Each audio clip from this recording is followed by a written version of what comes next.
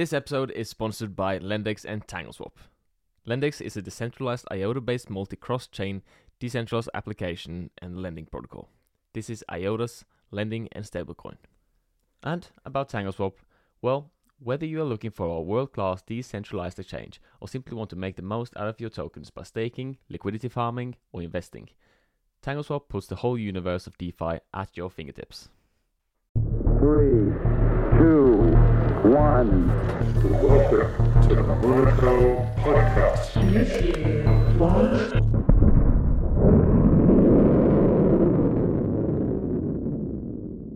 Welcome back, guys, to a new episode. I'm here with one and only Kutkraft, the host of SpecWeekly, and we have tried to done this before, haven't we, mate? Yeah, it was a few months ago, and it ended in a very disappointing technical difficulty. So this time it'll be different, I hope. Yeah, it will. The thing was, I was pretty sad that the last episode wasn't able to be aired because it was a pretty good episode. We had such a lot of good topics, but luckily, not so much has changed since then. So I believe this episode will be just as good. Let's see.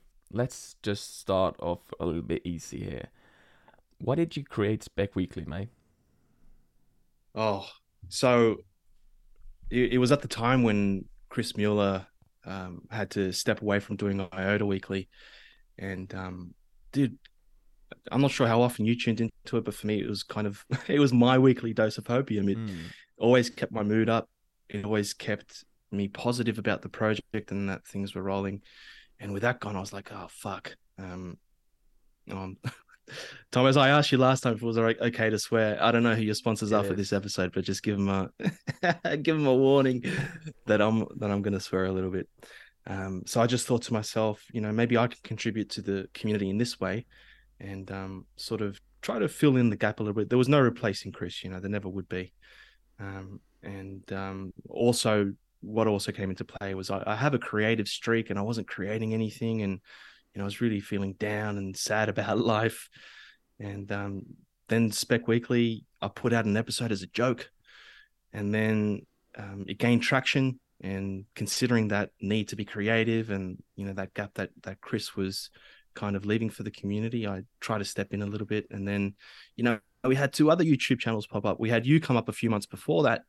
And, now we've got some decent content flowing through the community. So, yeah, dude, the main driver was just being really sad to see Chris go. It was me wanting to be creative and to produce something and contribute. And the rest, I guess, was just has been a grind. I've had to try to keep on doing it week after week. And so far, so good.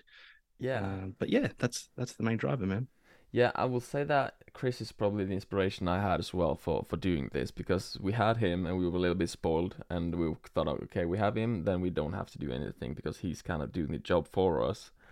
But then he stopped. Of course, he has been doing it for a long time, and of course, like you're kind of reporting on the same thing because everybody was just waiting. It's year after year and you're still reporting on the same topic. So I do see people going tired of it. Probably not much of a funding going on, but as soon as he stopped, and yeah, it's just the hours, Thomas. Yeah, the hours to make videos as well, the editing that he would have gone through, because I know he's got kind of a very effort-consuming kind of job for his regular life outside of IOTA, and I'm not sure what his family situation is like, but I know he was putting in tremendous effort, and the burnout has got to hit you at some point. It was hitting me towards the end of last year because I had my full-time job and I had SpecWeekly, and I know it'll hit you because your work situation is absolutely nuts, dude. We were just talking about it briefly before, but I'm not sure if you've opened up about it or if you want to open up about it, Thomas. Do people know? I have sort of spoken about it in the speculation channel, but yeah, working offshore kind of makes it a little bit difficult to be a content creator because you have to be persistent, right? You have to do weekly uploads, but when I'm offshore, I can't record, I can't release because the internet is so poor and I don't have the time to do any of these things. So I kind of use the 2 weeks. Give people context. What do you mean offshore, man? Tell them that you're in the middle of a fucking ocean, dude. Yeah, we were out there drilling for oil so that more people can color their hair blue. But because so we're stuck out there, and meanwhile I'm there. in the middle of an ocean, right? Yeah. In the middle of an ocean. So in the middle of the North Sea, and we can't do much there because the internet is so poor, and you kind of are busy with the work. So I kind of try to use those weeks to kind of plan when I'm getting like who I'm putting on, and I'm also have to record a lot of episodes once I get home because I have to have episode for the weeks that I'm home, and I need episode for the weeks that I'm offshore. And then I'm also kind of need at least one in the bank in case I'm not able to get home due to some rough weather or cancel helicopters or something like that happening, which has happened a few times. It happened just recently where I wasn't able to get home, and I only had one in the bank, and I was delayed for 2 weeks. So then I had to skip a week, but I'm sure people kind of understand that. And some weeks I kind of do episodes twice a week to kind of compensate for that. And I saw that on a yearly basis, I were able to release, I think it was 58 episodes in a year. Holy crap. So that is at least more than once a week on a yearly basis, but like it won't be every week, right? And I think I hope people appreciate it more now. If they didn't know about your situation, now that they know that, for a period of time, you're in the middle of a sea doing drilling work, mining work, and extracting that oil, and then all the planning that goes around you having to think about who you're going to interview, having those interviews lined up for release as soon as you get back on shore. Man, you're really doing well there. So I have to save Europe for the energy crisis, and then I have to save IOTA for the hype crisis. Praise Thomas, thank you. But I also think that it is, and I can see that it's probably the same for you, that okay, we're busy, we have to do this recording, but private things in life happens as well. So I kind of have to say no to like family dinners, going out to eat with friends, a couple of parties here and there, going here and there because I have to. No, I can't. Like just today, I had some plans that I'm supposed to do, but I have to cancel them. Just have to do some episode, get them done, and then try to do the private stuff somewhere after before I'm leaving offshore again. So yeah, but I would say it is a grind, man. It is a grind, and I really appreciate the work that you've put in. I'm gonna kiss your ass a little bit here, man. I've listened to pretty much most of your episodes, but the last few have got me pumped. When I listened to the Hans interview, I got pumped, man. I listened to Garrett talk, I got pumped. Yeah, I think a lot of work is. Yeah, go on. Yep. No, I was saying there's a lot of good people coming on. I'm of course understand that not everybody can relate to each episode because not everybody are interested in, for example, crypto gaming. Not everybody is interested in NFTs. But some episode hits more than others, such as Dom or the one with Hans. Of course, it's a bestseller, of course. But yeah, yeah. But you have so do you get an incredible job, mate. It's a weekly thing that I have to watch. It's popping up all the time, and the way that you do it's really professional because it's a good edit, and you're a good speaker, and the content you're able to create it's also fun, and being able to make this like technology development fun is a unique thing. Man, I was meant to be kissing your ass, but thank you, No man. way. Like that's really nice. That's really nice of you to say, man. Good, dude. I've been curious for a long time because you've reached out to a couple of people that are outside of our ecosystem. How do you reach out to them? How do you identify these people? How do you contact them? Terrorize What's them. that kind of process like?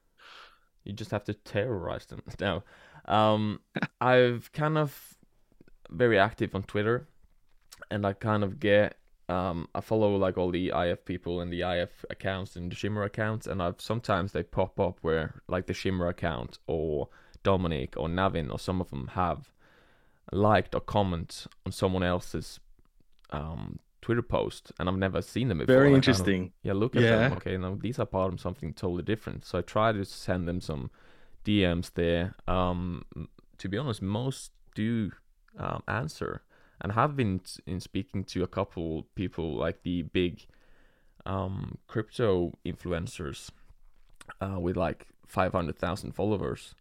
But of course, they are not interested in joining us because we're kind of too small. Because the first thing they ask, okay, how much will they get paid? So fuck that. And some of them like, okay, how many listeners do you have? How many followers do you have? And they like, oh no, that's not interesting, because they want, of course, like massive volume to build their own brand. And if you only have 4,000 followers on Twitter, then they won't be bothered. But usually, more or less, such as 15,000, 20,000 followers, such as Andy Leon, those guys are. I'm very excited they're able to take the time and come and talk to me. Yeah, for sure. And the interviews, they flow very smoothly. And it's particularly good when people talk. Yeah, for sure, man. Your style is definitely, I guess you're becoming more of a smooth operator now, man. It's really nice to see from the very first episode to now. I will admit that it is still a little bit uncomfortable from time to time, but you're getting more and more used to it, of course. Yeah. Dude, I can't look back at my first episodes, man. I cringe. But that's the thing. You've got to try out what works and what doesn't, and like you're saying, develop that style and grow into the mold of doing what you're doing with the content that you're creating. Hey, and from the very first day, I remember when I remember in Spec, man, you were putting out the idea of creating a podcast and naming it Monaco, and everyone was kind of getting hyped. And I told you back then, I said, set up a YouTube account as well. Like, put these up on YouTube as well to even extend your reach further. Have you thought about that? Even if it's just, a static background, just putting up the interviews on YouTube, or you just... I thought about it, and I were in the process of actually doing it, but I'm not a very competent person when it comes to the computers and stuff like that. I really need some fourth grade help just to do the podcast. But I kind of got stuck because I wasn't able to upload the file.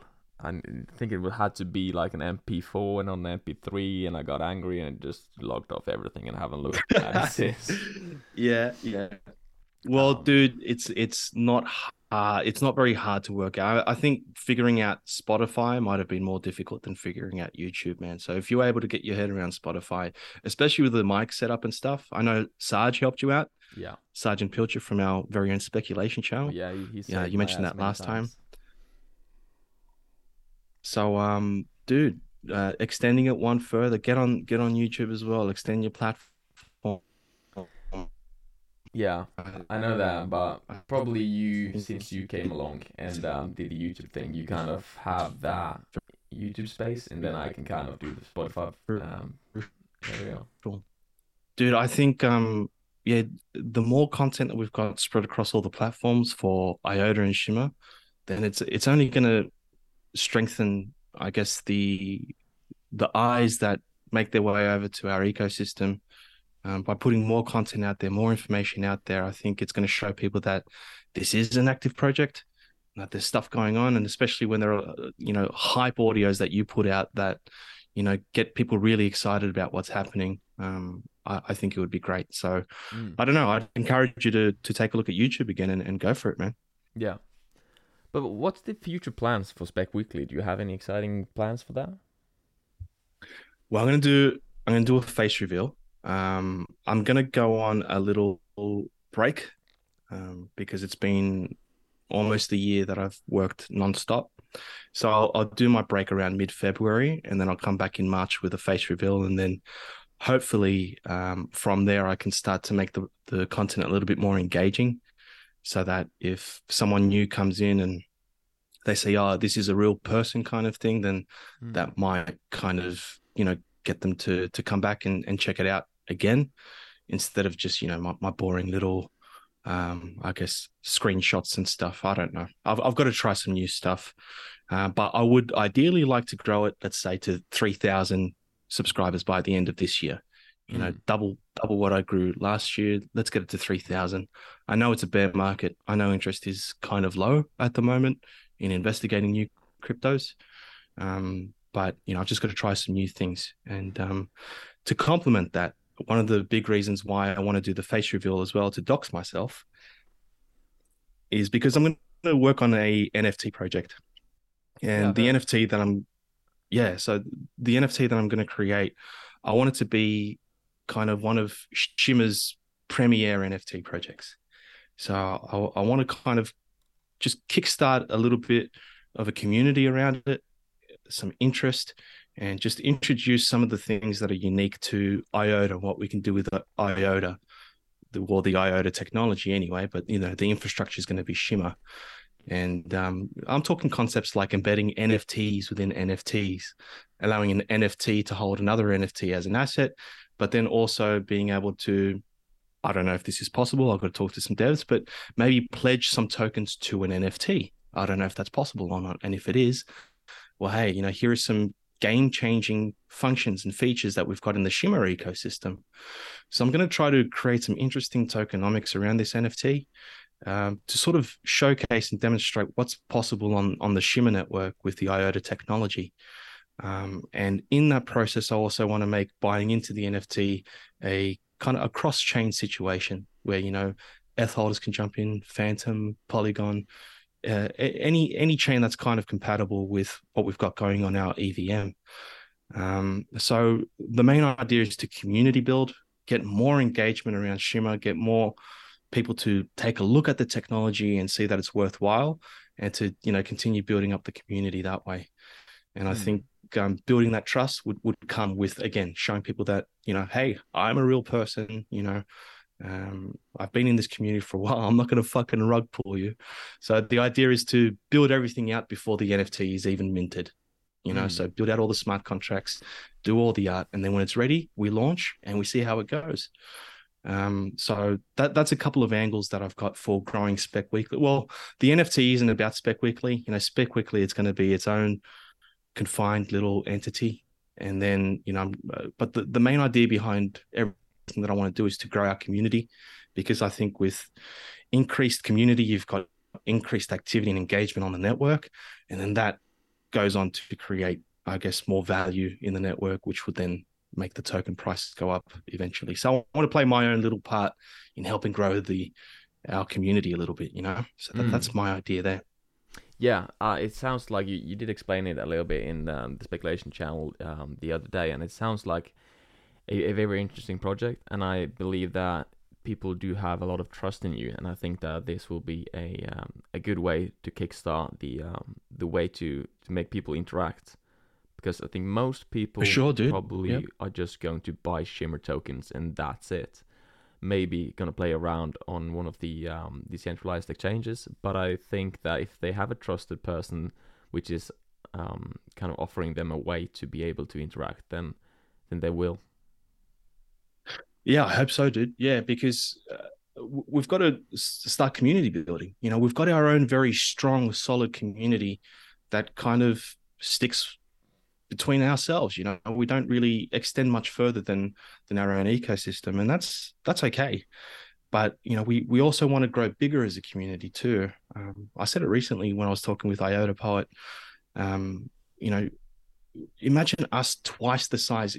Thomas, you see how engaged we are on Twitter, man. We are very strong, very supportive of the technology, of the foundation, and of the project. Imagine us double the size and just as passionate.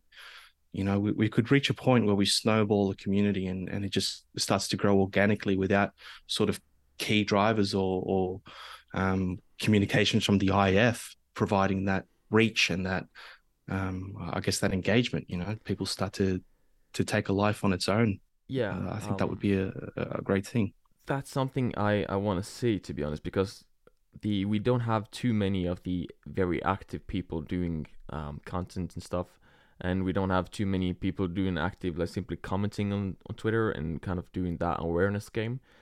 And I know that we have a lot of people simply just scrolling by it, but I want to see more people kind of supporting those that are doing it. I'm not talking about financial support here, just interaction support, because if you see, for instance, you posting a new video on Twitter, you don't, even if you're not going to watch it, simply give it a like, give it a retweet, maybe comment, good job, because if more people were to interact on your tweet, it would look so much better. And when a new guy comes scrolling past and see, oh my god, here's a guy with probably like 80 comments, 400 likes, and 200 retweets. That must be something more interesting. But if you only get like 2 comments, 18 retweets, and 26 likes, then it doesn't look too good, right? So at least people could do is interact a little bit more. Yeah, look, and again, just going back to our core group, we do have a core group that has our backs, Thomas, and it would just be nicer if the broader community that kind of lurks a little bit more than what they engage. If they, it doesn't hurt too much just to like something. You're right. Yeah, I agree there. Yeah, and one thing I'm also very annoyed with, to be honest, is that from time to time I like to go to Twitter and I comment on somebody's tweet that I would know would give us a lot of awareness if I were ever able to get them on the podcast. But then like it's always 2-3 from the community comes into the comment sections like, oh no, screw that guy, he's a scammer, we don't want anything to have to do with this guy, blah blah blah. And that kind of just ruins that tweet, because if he by any small chance were to read my question to him, and then you see the IOTA community coming in kind of like calling him a scammer and all that, then he would just scroll past it right away. Yeah, you've got a point there.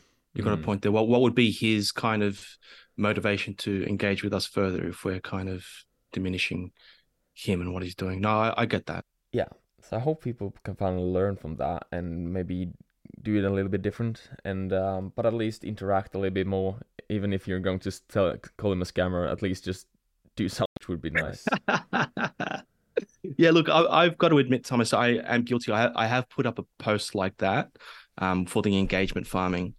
I think we've been identified as a high engagement community. So when people sometimes mention IOTA, I feel like they're not doing it to spread awareness. They're doing it more to just get engagements, and I feel used by it. But I do understand what you're saying, man. And I do agree that there are some guys that, if we were able to get their exposure and and get them to engage with IOTA a little bit and get them on your show or something like that, then that would definitely be beneficial to the whole ecosystem. So maybe I've got to be a little less cynical about it all. It is a game. Social media is a game after all, man. Yeah, and we see these major Twitter accounts with like millions of followers, like doing like daily, like, okay, which altcoin is going to pump now, and then they make a list of top 10 coins which is going to pump, and you never heard of any of them.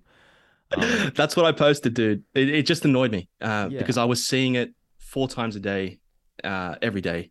And I'm just like, this is low quality posting, simply to farm engagements, And the same, it happened to, I think she's called Sophie or Sophia or something, a very big crypto Twitter account, sent me a DM, and I was like, okay, maybe she wants to come to the podcast. That would be great. She has like 500 or 1 million followers, I can't remember. And of course they wanted me to pay her. She wanted me to pay her for tweeting about something, and like, okay, fuck off. It's dirty, man. It's freaking dirty. And what return on investment do you get from this person retweeting your shit? You know what I mean? Like, what's the return on investment there? Yeah, that's what I'm You're gonna get really 3 new follows, and I'm starting to be vocal about it as well, because you see all these big accounts like Altcoin Daily, tweeting about stuff they probably never read a single article about, just because they were paid to do it, and they are like hyping up useless stuff, and they're hyping up these meme tokens. Like, okay, thank you for making the crypto space look like a meme cesspool. Can you probably start to do some actual research and start promoting those that are actually trying to shape this place instead of those that are trying to bury it?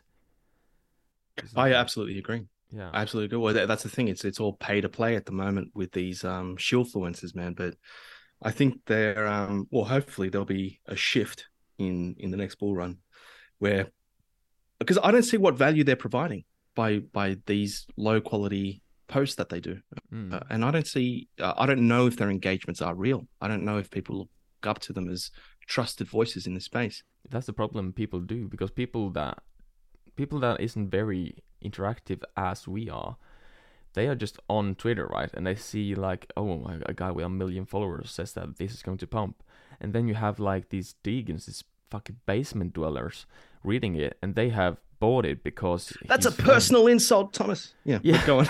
I insult myself, but if so many people out there, their brother or their neighbor or whoever it was told them to buy this coin, and that automatically becomes the best coin in the world without them having done any research on it at all. Why can't people just be a little bit more open to it? Like, okay, this might not be the best in the world, and if someone comes with an argument, they just go fucking mental, and then it's kind of a war. That's why I like to compare it to like football, because as soon as you've picked a team, that's the team you have to stick to through life, and everything else has to be shit. Yeah, dude, absolutely. And Twitter is kind of not the place for open and expressive dialogue and exchange of ideas. It is not that place. It is a war zone, man. It is the tribes head to head. Anytime I see a post about Messi holding the World Cup, I open up the comments because I know what I'm going to see. It's people claiming that Ronaldo is the greatest of all time. And then you'll just see this thread of people going back and forward, just fighting each other, being really toxic towards each other. If you're kind of not involved or sort of, and I guess if you're not invested emotionally in whatever you're reading about, it becomes really funny. But but if someone's attacking IOTA and I go in to defend it, my emotions are on fire. You know what I mean? So it does. You do feel that toxicity when you start to engage, man. But that's why I was like that on Twitter, and I was like that on Reddit. We'll say like 2 years ago. But now on Twitter, I'm just in troll mode. I'm in spec mode when I go into Twitter. And if someone is shitting on IOTA or something, then my response is just buy shimmy, bruh, in all caps. You know what I mean? You can't, they're not saying this stuff to learn. They're not saying this stuff to have their opinions changed, or even just to be open-minded about the technology.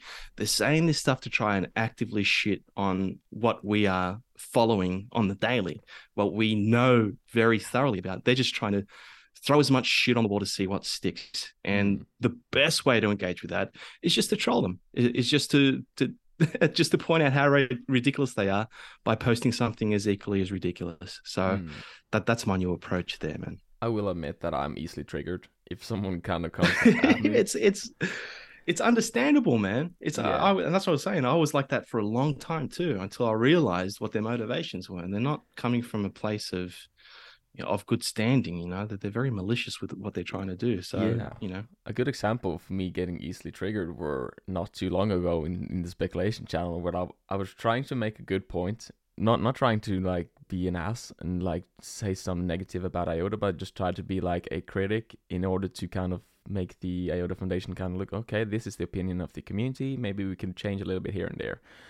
But then Dom came by, and I think he misunderstood what we were talking about. He didn't read the entire conversation, and he told me to sell and take a break, and I just like went fucking so red. When was this, dude? I've got no idea.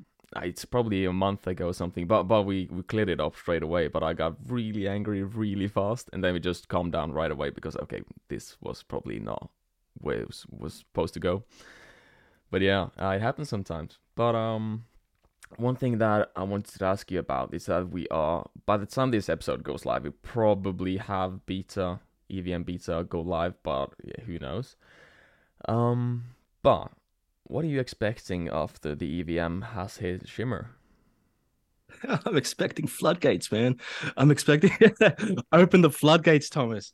That's what I'm expecting. In all honesty, okay. So the Monaco podcast always reminds me that there's a lot of stuff happening that hasn't been released yet. Okay, so that's the first, I guess, foundational idea that I'm going to use with what I'm going to say next, and why I'm saying floodgates is because I know that there is a lot of work going on in the background, in the shadows, and the Shimmer EVM is going to be that spotlight that says, "Da-da! Look at everything that's been happening," and just waiting for the technology to be brought online. You know, I've been talking, and I always talk them up, but there's Pipe, there's going to be Tangle C, there's going to be Tangle Swap, dude. Tangle C, Tangle Swap, two decentralized exchanges, each with features that are unique to them. So what I said, Pipe, Tanglesea, TangleSwap. We're also going to have some gaming coming online, some GameFi. We've also got some, I assume there's going to be one or two, maybe a handful of NFT platforms that are going to start coming online. We've got Minted Vodka that are looking to do cross-chain stuff. We've got Potluck Protocol that's also going to be looking to do multi-chain stuff. All these things are going to look to use, the Shimmer EVM and smart contract functionality. We've got Deeper Finance that's going to do their lending platform. We've also got Lendexi that's going to do their lending platform. I've just named 8 different things that are going to come online once Shiver EVM comes online. So I honestly think that this is finally a Cambrian explosion moment, man. I really hope so. What do I say? I tried not to overexcite myself because I know there's a lot of very good projects building on Shimmer and IOTA right now. But I'm trying to not get like overhyped and expect that once everything goes live, that's kind of an explosion. But because I'm kind of scared that explosion of what? Okay, but an explosion in what sense? Like an explosion in the price, or an explosion in the utility? In everything, like explosion in new community members, explosion in new projects, new opportunities, price, everything. But I'm also a little bit scared and hold back because I'm a little bit afraid that we will end up having all these, but the user base is lacking. That the only people that are using it is the hardcore IOTA people that's been here all the time, which just that is absolutely circle jerking each other. But I'm hoping, I agree with you that there. we are able to get new people into the ecosystem and kind of grow, because these projects won't be able to survive if it's only going to be the speculation channel keeping them alive. We need new people. And I agree. I hope that the IF has a solid plan to kind of market the release of Shimmer and attract new people, new developers, and get the word out there. Yep. What I hope the IF does is hackathons. So in the release of the Shimmer EVM, I hope their marketing effort is mainly around, well, marketing is so broad. So, I know a handful of the marketing people and the great job that they do. Dude, all the materials that we see for IOTA, all those smooth animations, all those slick presentations, that's all the marketing people, right? But they're confined to what they can market, the message of their marketing. They can't be saying shit like, hey guys, go out and buy IOTA because it's going to explode in price. You know what I mean? That's not the angle they play. But those beautiful animations that we see, all those well-written articles, those blog posts, the BlogChain, they're all very well written. So on the marketing front, I think a great addition to it would be the introduction of hackathons, and to really go hard with that. To complement what you're saying, Thomas, to help grow our ecosystem by providing more products and I guess functionality in the system. But the key point that you just mentioned was the growing of the user base of people using these products. And I agree with you, man. It won't be an explosion of new users. I think it'll be a trickling, a slow growth of people who see value in whatever new utilities can be provided on the Shimmer network, and to slowly start engaging with those platforms. And that's going to be done, once again, I think, by bringing in developers from outside of our bubble that have already got a core community with them. They might be the ones who say, hey, look, we want to introduce to you this new thing that we built with the Shimmer network. Come on over and try it out. And it'll be, I think you're right. I think it'll be slow going, but eventually it will get there. And, we're going to have the MVP, dude. We're going to have the quarter side MVP that hopefully within a month or two will come online, and we'll see that, okay, you can set up a Go Shimmer node with, the new consensus, the new coordinator-less consensus, which proves that it's possible and proves the technology that we bet on was the right move, Yeah, I do agree. And also, if we, by some way or another, were able to, let's say, triple the size of the user base of Shimmer within a couple of months, then that would be a great start. But then 10% rise in community members from there would be a huge rise in community members just there. So I hope that we are able to kind of get that first push where we are growing really fast in a short period of time, and then slowly accumulating more over time. Because then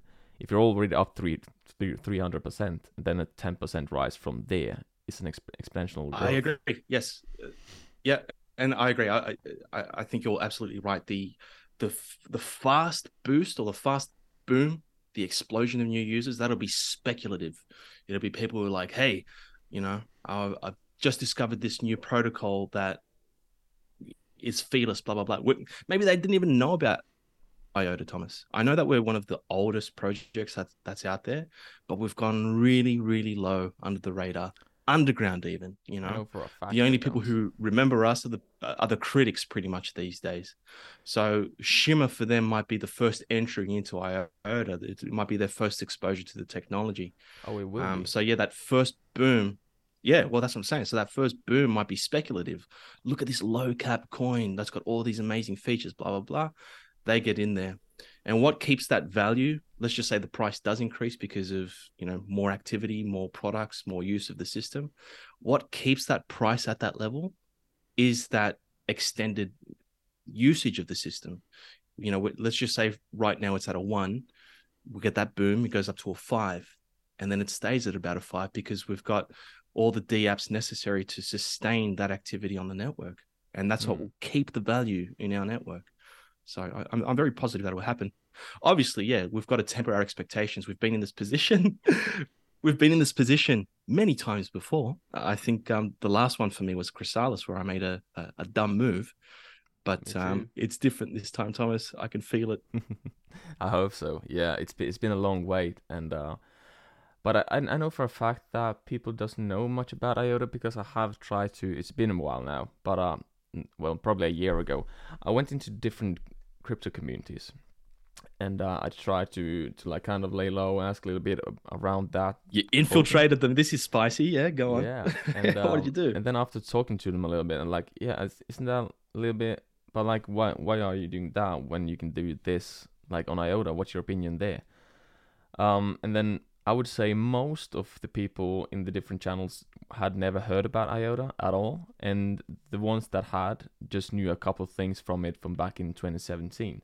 So that kind of just shows that people doesn't actually know, and once people are able to know, then I think it's gonna go really, really fast, because we can all remember the day that Bosch bought in. We jumped $2 in less than 2 hours. Imagine that happening now. Imagine you logging off now and you coming back in 2 hours and the price of IOTA was $2.2. I'd honestly cry, man. Like I'm not even bullshitting. I'd cry, and I'd get like really anxious about what's going on. But yeah, that would be just mind blowing, man. Mind blowing. Unlikely. Yeah, I agree. Possible. It absolutely is, man. Well, we saw fucking 1000x for a few different cryptos in the last bull run. You know, Cardano came out of nowhere. So yeah, I absolutely know it can happen. It has happened, and it will happen again. Whether or not Shimmer is one of those is to be seen, man. Yeah. A question that one of the Monaco guys wanted me to ask you, which is kind of fitting to do now, is what would you do if IOTA hits $4? Because everybody knows that $4 is kind of your sweet spot. $4. You know, I've got my I've got a target to take profit at, and it's not $4. It's higher. My target to take some profit at is at $10. So I'll be holding all the way up to 10. I might sell a little portion off at about $5. But $4 is proof to me that I'm not that big of a fucking idiot. It's my vindication that says, all right, at this point you've now almost doubled your money. So on the speculative sense, you've done all right here. But in terms of actually actively taking profit to start kind of living off my investment, that probably starts at about $10, where $5 would get me kind of a nice little break from life. You know, so I think that's a good yeah, way dude. to use, because like Do you have targets or do you trade?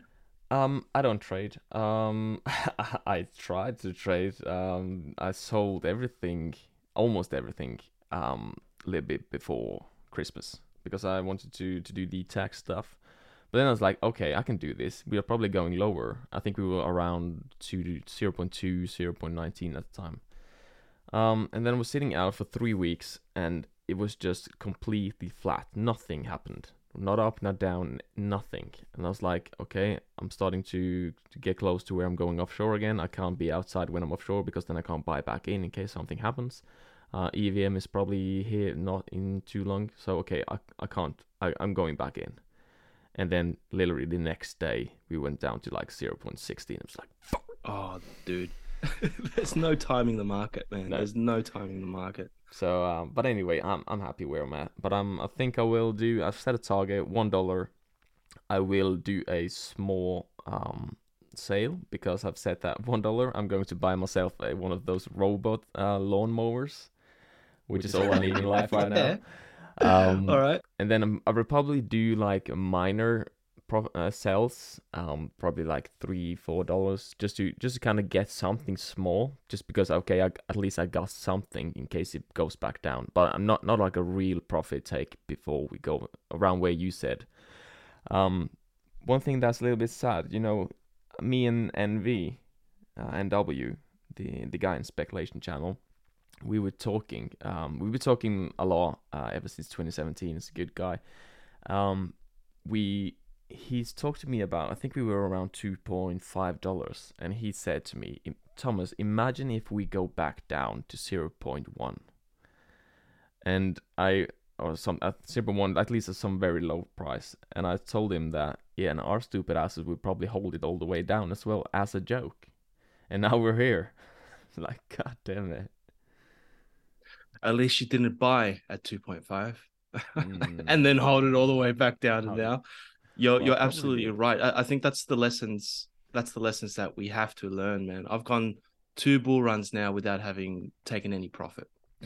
And I think it's just the smart thing to do at this point is, as it's going up, if it doubles or triples in price within a short period of time, you can almost guarantee it's going to go back to the level that it was on day one, right? So I think kind of the lessons that we learn, and it's down to everybody's own personal risk profile, is either you take a little bit of profit on the way up, or you can't be salty about it going all the way back down again.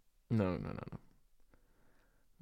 Anyway, but yeah, that's what I'm saying, dude. Yeah, like $4 or $5. Yeah, take a little bit of profit this time.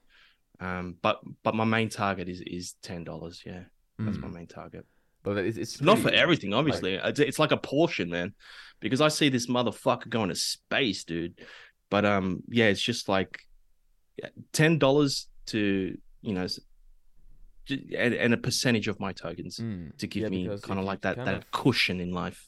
If you kind of compare it to the Ethereum market cap, then you can actually see that like $20, $30, $50 even isn't that insane of a price.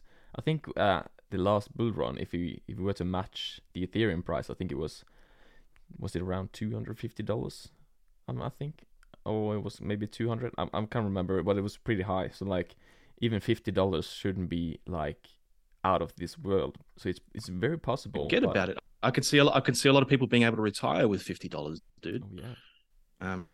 But think about. So I was taking a look at the top 100 in the last bull run, and all of the coins in the top 100 were over $1 billion in valuation.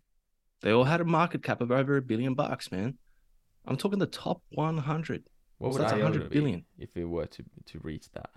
Like the top 10. I think it's like just in the top 10. I don't know. But I guess the picture I'm trying to illustrate is, okay, so the top 100 coins had a valuation of at least 1 billion market cap. And then I think we got to as high as 3 trillion for the entire crypto market cap. In terms of global assets, that is insanely low, man. Like 3 trillion isn't a huge amount of money for a financial asset class. And if we just try to project what might happen in the next bull run, do you think 3 trillion is as high as it's going to go? Let's say it goes to double that. It goes to 6 trillion, right? And IOTA reaches at least 2.7 billion. Okay, that's $1 compared, to the 20 odd cents that we're at now. That's 5 times within a couple of years. So, I'm not sort of trying to say, it's a great time to buy now, because we don't know what's going to happen in the next year, if it's going to go lower before it goes up again. What I'm trying to say is that it's not the end of our story. It's not the end of crypto. It's just another cycle that's happening.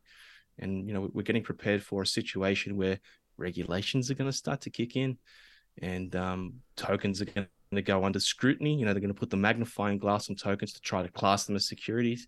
And we're in a really good spot with IOTA, where there's pretty much because of the distribution of the token. There's pretty much no chance it'll be classed as a security. So, we'll be free and open to be dealt. So, there's a lot of positive reasons to be holding IOTA.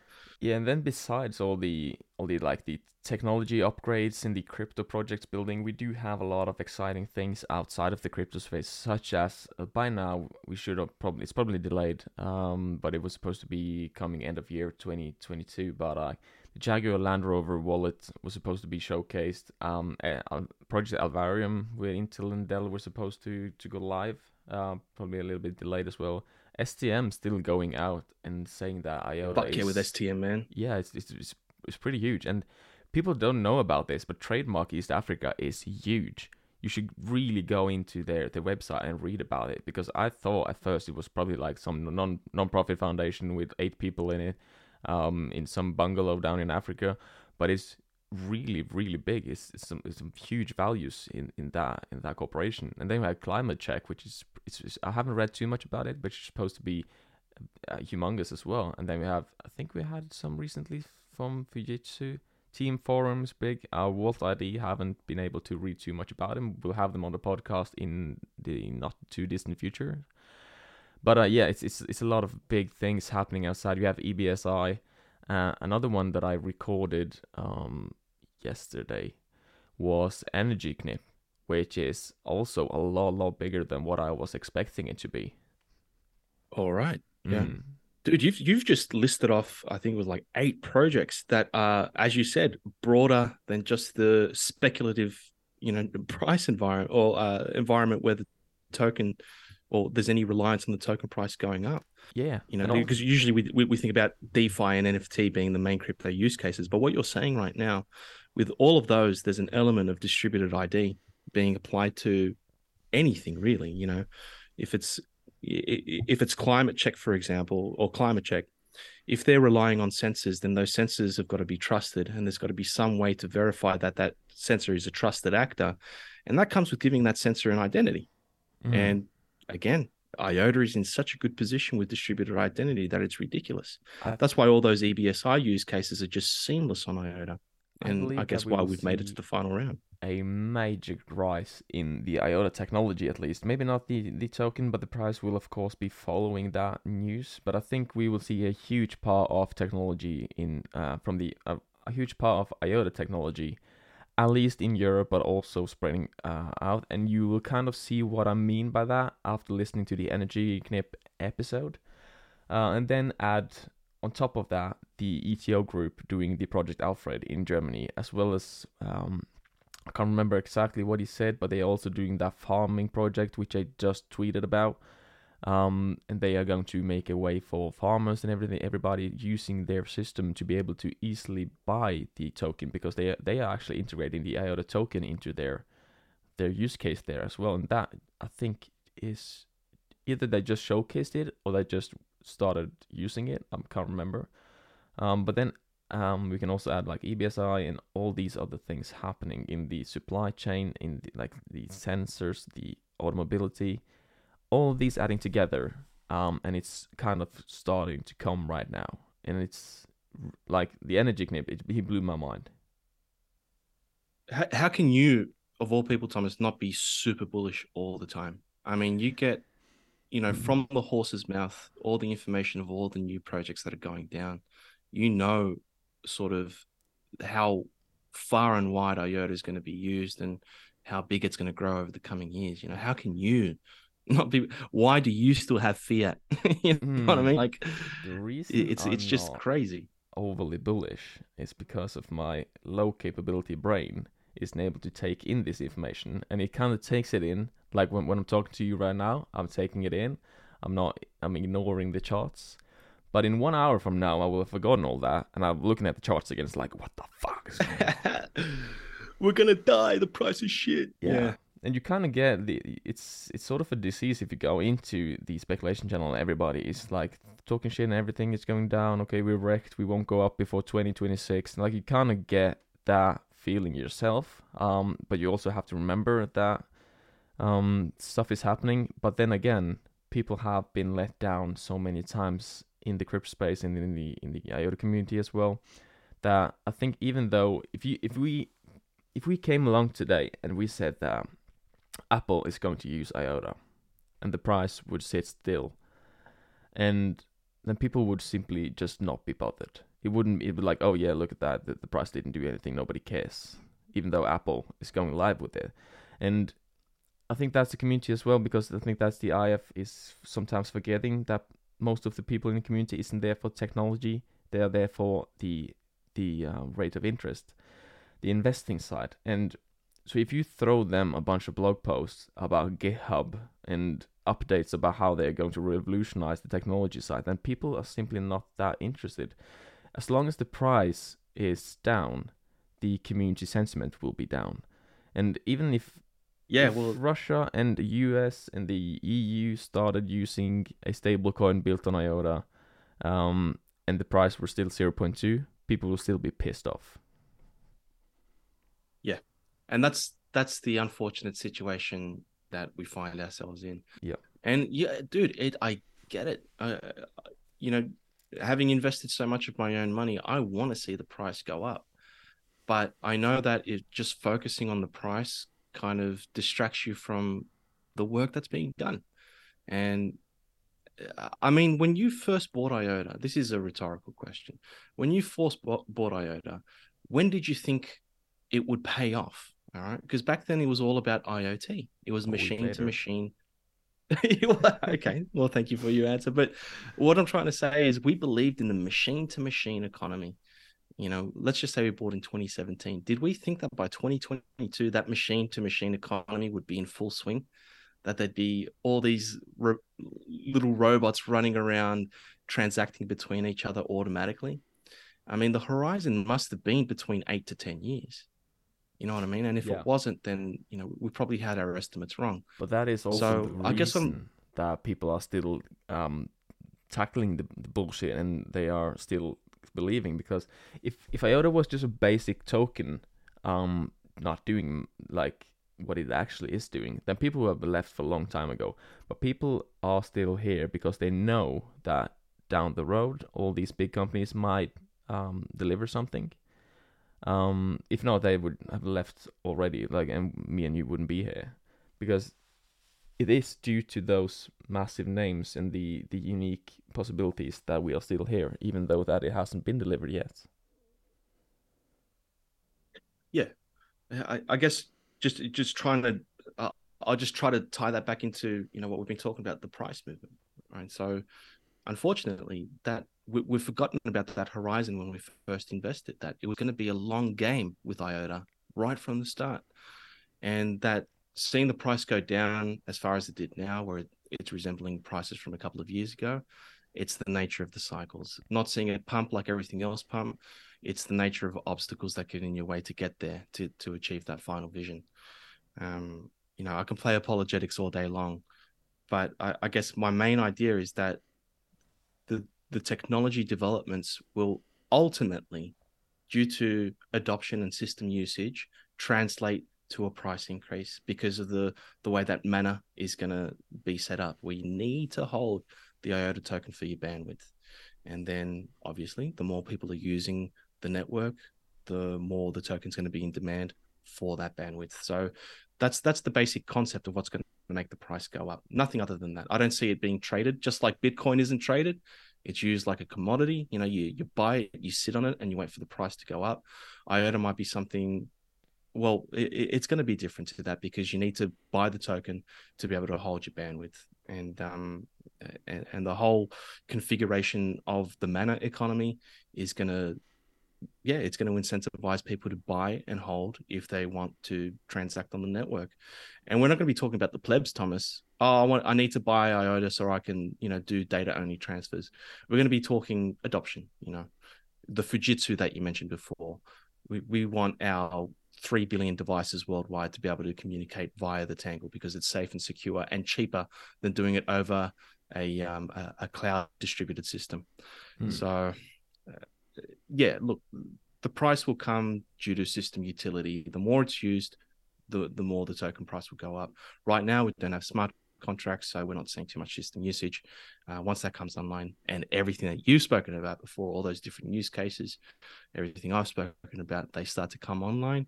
Give it 1 or 2 years, and then we'll see a new face to IOTA, I think, man. Yeah, I pretty much agree with that. But there's so many different topics that we could speak about that we probably won't have the time to do. We're already reaching an hour. But yeah, so we probably have to do another one in the not too distant future, just to cover a little bit of the other stuff, such as the treasury and the Shimmer Grant and all those other possibilities we have. Dude, there's so much to talk about for sure. Yeah, so let's definitely do that. But I have one last question that someone wants me to ask you: is that will you join the TangleCon in Frankfurt? Nah, man, like that's in Europe. It's it's out of my budget for now. So hopefully when the price goes up a little bit, I'll have enough money to be able to make my way to Europe. Or if someone wants to, hey, you guys want to donate me a ticket, I'll come. Yeah. I'll fly over. We need to talk to Mark, and he have to EDF you some plane tickets first class. Yeah, I'll hit up Papa Schmidt, see what he's got to say. But not for this year. But look, guys, when there is a quarter side event, wherever in the world that is, I'm gonna fucking be there. Yeah, for sure. Yeah, that's probably a year or two ahead of us anyway. And by that time, I really hope that we are able to at least afford a plane ticket. Oh, dude, I reckon we'll see price increase even when quarter side is still active on the network. And then when it's taken away, then yeah, we'll see a sonic boom up the charts. But yeah, I don't think that quarter side is the reason why we are still so far down in the ranks. No, but that's a conversation for another time, man. Absolutely, mate. Let's just hope that we are hitting our target of $4 end of year, right? Oh, you better believe it. $4 AOI for sure. Cool. I think that's a good place to end. Thank you so much for taking the time, mate, and I'll see you next time. And thank you guys for listening. For sure. Thanks, Thomas. Cheers, mate.